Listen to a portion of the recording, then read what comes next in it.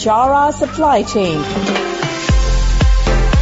highlighting and showcasing solutions for the most complex challenges facing the industry in 21st century by our team of subject matter experts and mentors.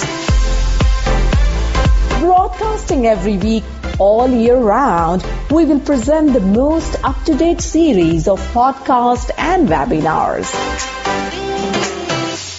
Selamat datang di podcast Bicara Supply Chain. Nama saya Nurhati dan saya adalah pengasuh podcast ini. Baik teman-teman, hari ini kita kedatangan tamu yang sangat istimewa. Sudah bersama saya Bapak Rio Renaldi. Selamat siang Pak Rio. Selamat siang Pak Nurhadian. Baik, terima kasih. Teman-teman, sebagaimana yang saya sampaikan di podcast episode perdana, saya berjanji akan menghadirkan salah satu expert nih ya. Ceritanya beliau adalah expert di bidang recruitment consulting. Beliau saat ini adalah branch manager dari Kelly Service Indonesia, ya, tepatnya branch manager di area Surabaya.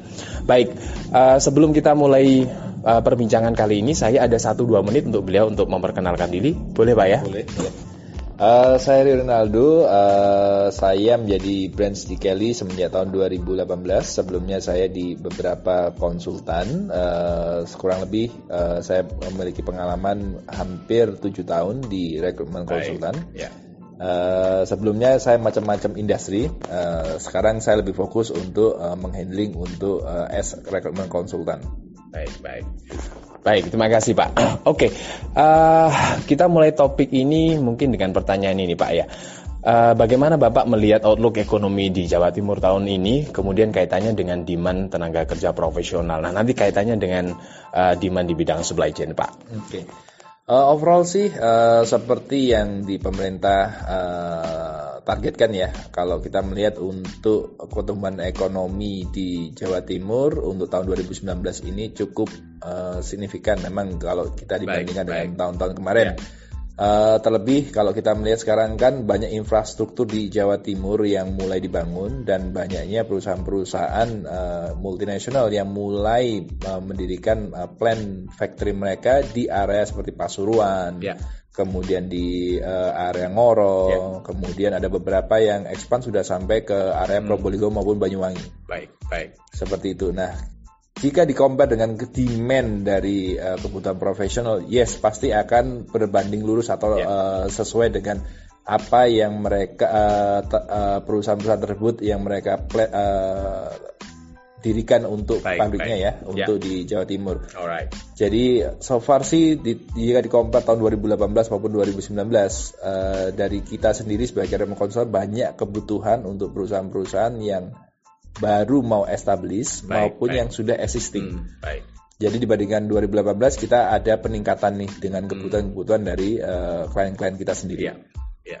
Kalau dalam persentase kira-kira berapa persen Pak dari tahun ini dibandingkan dengan tahun 2018? Oke, so far kalau untuk persentase peningkatan untuk demand dari klien kita dibandingkan tahun 2018 per 1 Juli ini kita kurang lebih sudah increase di 30% dibandingkan tahun lalu. Wow, that's really big number Pak. Oke. Nah ini yang menarik, poin menarik ini. Tadi disampaikan bahwa demand itu naik nih ya.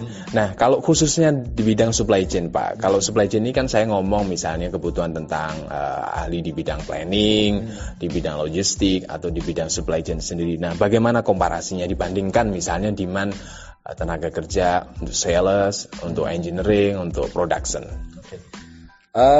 Yang pasti untuk sales pasti akan mendapat peringkat 1. Alright.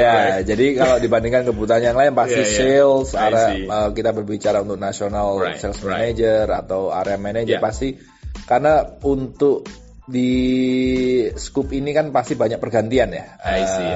Bila dibandingkan dengan posisi yang lain. Yang kedua adalah engineering. Jadi untuk perusahaan yang baru atau yang sudah ini biasanya mereka ada pergantian untuk beberapa posisi. Kalau kita berbicara logistik, warehouse atau yang berhubungan dengan supply chain memang tidak terlalu banyak. Terlalu banyak. Memang hanya perusahaan-perusahaan tertentu aja yang mereka looking.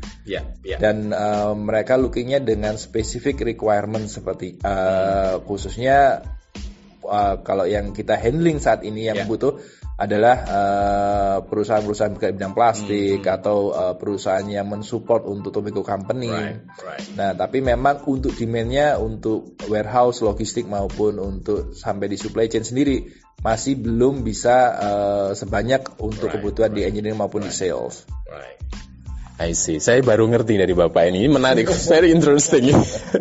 Tapi bukan berarti saya harus pindah ke sales ini kayaknya. Jangan. Berarti kalau sales tadi kompetitornya banyak ini ya. Saya juga termasuk orang sales karena to be honest kalau kita running brands berbeda dengan kita berbicara dengan supply chain ya. Kalau di sales kenapa sih sangat tinggi sekali? Karena to be honest kita kan based on target. Pada waktu not achieving target ya to be honest kita akan siap-siap untuk di-replace. Iya, seperti itu sih. Jadi tetap kalaupun di Jakarta even pasti banyak yang untuk dibutuhkan adalah orang-orang sales. Baik. Terima kasih sekali Pak insight-nya. Nah, oke. Lalu kalau dalam kaitan dengan bidang industri Pak, sebarannya bagaimana ya? Industri ini apakah misalnya lebih banyak di manufaktur atau misalnya di logistic service atau di service itu sendiri? Petanya seperti apa tahun ini ya? Oke, kalau kita berbicara di Jawa Timur lebih tepatnya, mostly kebutuhannya adalah di perusahaan manufacturing. Jadi kalau untuk klien-klien kita yang di perusahaan logistik atau di perusahaan yang bergerak di third party ya untuk 3PL, mereka rata-rata kalau menggunakan jasa dari kita belum sampai dalam tahap untuk benar-benar mencari secara detail karena kebanyakan dari mereka sih mungkin kalau mereka menggunakan sistem yang mungkin yang masih mereka gunakan untuk mencari ya. Tapi kebanyakan yang permintaan demand yang kita dapatkan selalu dari perusahaan manufacturing. I see. Alright. Oke. Teman-teman saya hari ini juga dapat saya boleh bilang bonus nih dari Pak Rio. Saya diberikan buku namanya Indonesia 2090 Salary Guide. Nah, ini menarik, ini saya lagi baca-baca, lalu saya mau tanya sedikit ke beliau ini ya. Nah, karena saya lihat range salary yang di sini sebenarnya is quite, ya boleh saya bilang quite besar lah ya angkanya. Nah, apakah ini sebenarnya mencerminkan situasi di Jawa Timur sendiri atau sebenarnya ini merujuk ke angka nasional ya Pak ya? Oke. Untuk salary guide yang diberikan oleh Kelly ini lebih merujuk ke nasional. Jadi kenapa kita buat untuk nasional? Memang datanya ini kita kolek semua nih dari Surabaya maupun Jakarta. Nah, tapi untuk proses metodenya kita akan melihat dari sisi nasional. Baik. Jadi kita masih belum mendividekan ini spesialnya untuk mungkin Surabaya atau Pasuruan atau ini tidak, tapi kita melihat lingkupnya dari nasional. Jadi untuk melihat untuk acuan seperti ini biasanya sih kalau saya sarankan hanya sebagai untuk sekedar insight. Jadi jangan dipakaikan patokan benar-benar untuk meminta ke HR gajinya segini nih. Nah, karena biasanya nanti semua pasti akan disesuaikan dengan base kompetensi maupun dari standar yang budget dari klien itu sendiri atau perusahaan itu sendiri. Oke, alright. Oke Pak, sebagai penutup diskusi kali ini Pak, Bapak ada saran buat teman-teman profesional menghadapi era 4.0 ini? Oke, nah kalau saran sih sebenarnya di era industri 4.0 lebih mengarah kepada never stop learning.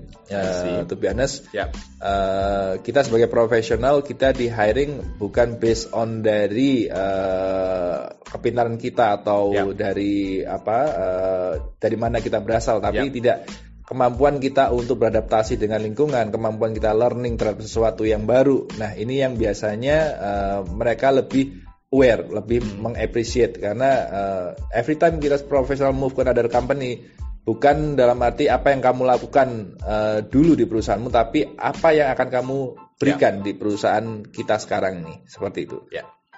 Baik, terima kasih sudah bergabung hari ini Pak Rio. Terima kasih Pak Nur Hadi. Baik, teman-teman, demikian diskusi singkat kita kali ini dengan Bapak Rio Reynaldo, Branch Manager Gali Service Indonesia Surabaya. Terima kasih, sampai jumpa di episode mendatang. Ciao. At Bichara Supply Chain, we are committed to driving global perspective to embrace technological adaptation in improving process efficiencies. Don't forget to subscribe, like, and share Bichara Supply Chain. And stay tuned for the latest updates. To learn more, visit our website www.bicharasupplychain.com. Thank you for listening to us. We look forward to seeing you at our next episode.